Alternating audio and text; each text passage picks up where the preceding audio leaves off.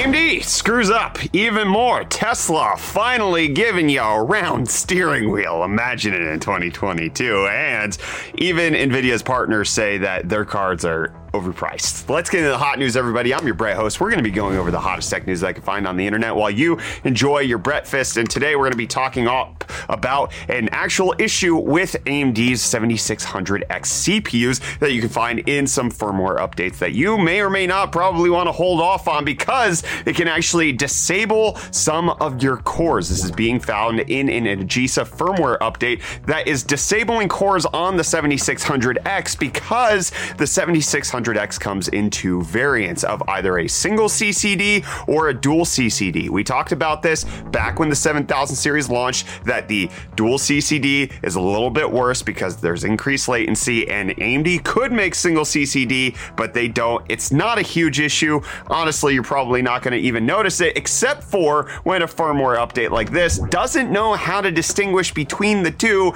and is actually causing cores to be disabled on the 7600X. So what otherwise wouldn't have been a problem could potentially result in you losing a little bit of performance on your actual chip. According to the reports, the new firmware locks down Core 0, making it so that things are less likely to perform at full spec. This is something you should not update to. You would have to manually do it. So at the current moment, don't even touch it. A fix is on the way. If you've already, oh boy, don't do it. Okay, you should get a new firmware in a couple of weeks, and just in the meantime, enjoy, not having that extra core. You didn't need it. 5 cores is all you get, says AMD.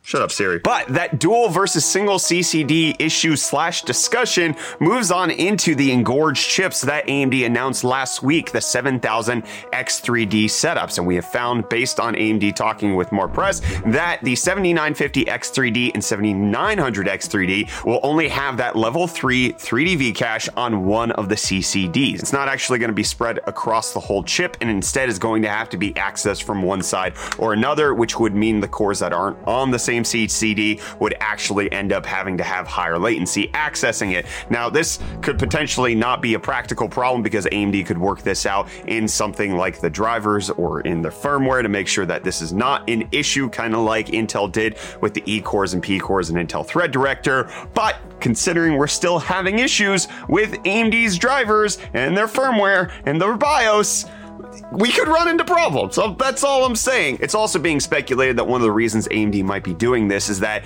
if Intel somehow catches up to the X3D chips, which I don't even think the 13900KS is actually even going to do, but if it did, then they could launch the 7950 X3D Plus, where it has 3D V cache on both of the chips, and that way it would be faster. So, good news, bad news all around. But in case you want the X3D chips, you're going to have to look for a new box. Look at it. This is the new one. It's got a little 3D V cache badge. That's what you're going to see. Also, we're finding out based on the product listings that AMD has put on their page that the chips are going to have lower operating temperatures than their non-X3D counterparts, and actually even lower temperatures than the 5800 X3D. So you can see the TJ Max on the 7950X is 95 degrees Celsius. The 7950X X3D is 89 degrees Celsius, and the 5800 X3D was 90 degrees Celsius. So it's a little tricky. Also, when being asked about overclocking and what can these X3D chips do, AMD's being really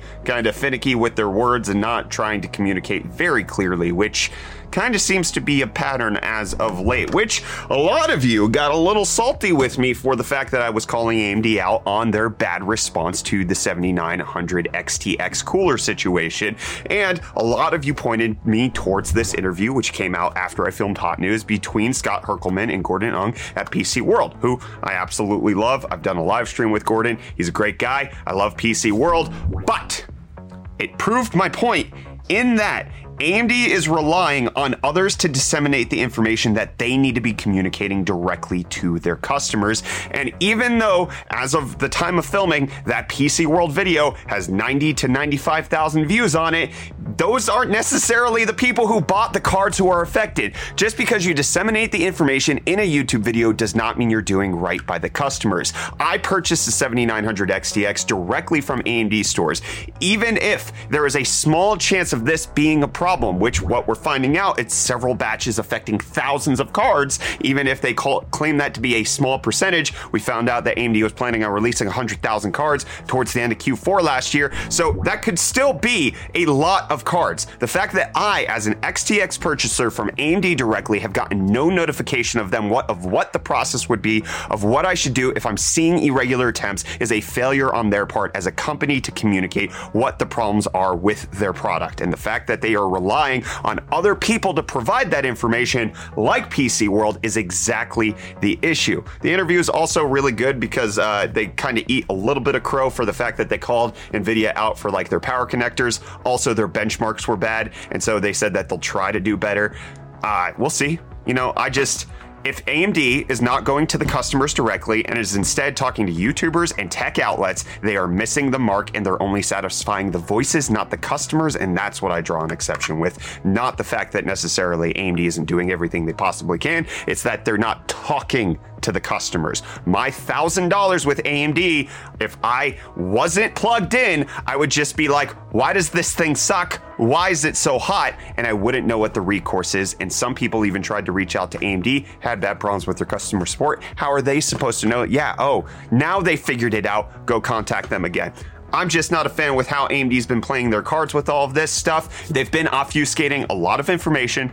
They haven't actually been clear with the customer, and it's not something that I think we should accept just because you think they're the underdog, just because you like to accept what AMD gives you. They should be called out just as much as NVIDIA or Intel for shenanigans that they pull, and the shenanigan of the 7900 XTX and not informing customers is one that I will sit here, I'll die on this hill. That's where I'm at. Leave your rage comments down below, and we can have a civil discussion about it. I hear you that you think that I'm anti-AMD.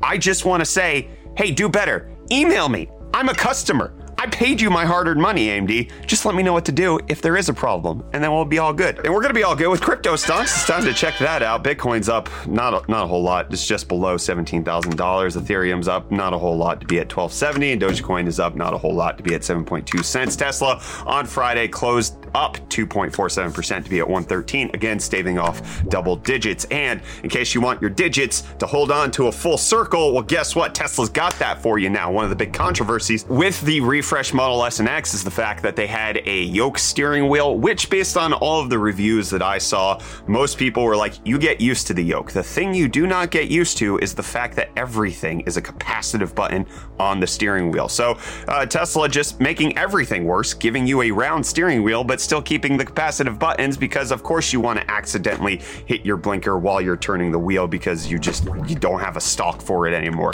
It's a $700 upgrade, in case you want that, in case you want the top half. $700, friends. Enjoy that. But you know what? That's not really a good deal. I'm going to say that right now, but I know what some good deals are. Reese has them for you. Hey, welcome back to TFT Deals. We're bringing the hottest tech deals out on the internet. Hope you guys had a fantastic weekend. It is a new week with new deals, which are newer. So let's jump straight into it with the Logitech G Pro wireless gaming mouse. The official League of Legends version is going for only $49.99, which is 62% off for an absolutely amazing gaming mouse and one of the games. But on the flip side, we have a budget buster with a Silicon Power 32 gig kit of DDR4 RAM running at 3200 megahertz at CL16, going for only $65.97, which is 45% off. And then lastly, we have this Paladin Gaming RTX 3060 Ti or TI, or however the heck you want to say it. Now, graphics card deals are always kind of iffy because it's $210 off its listed price. However, it is still coming in under MSRP for a white graphics card if you're trying to color match your system, so I decided to put it in. And like always, you can find the links to these deals and more in the video description. Until next time, I'm gonna hand you off back to Brad for the rest of your hot news. Cheers. Thanks, Reese. Look at him, man. Look at him. Donkey. I don't know why I went with a punny voice there, but you know what? MSI went with a snarky voice in their tweet with regards to what they think of NVIDIA's pricing on their GPUs. The tweet has since been deleted, but it's a good indication of where we are right now. MSI tweeting out, like a towering pillar, the NVIDIA GeForce 4070 Ti is now on sale at our MSI store. Experience the power of the Ada Lovelace architecture at a cost of not as bad as 4080. Here's the link. That is some just passive aggressive shade at the price point of the 4080. Honestly, the 4070 Ti is still overpriced, however, not as egregious as Nvidia went with the 4080, and MSI Gaming USA decided to call them out for it. They got rid of the tweet, so, they probably got, a little wrist slap from Nvidia, but AMD has gone ahead and updated their website for their graphics cards now that the 4070 Ti is out, talking about how the 7900 XT is the fastest GPU under $900. Look at all these benchmarks compared to the 4070 Ti.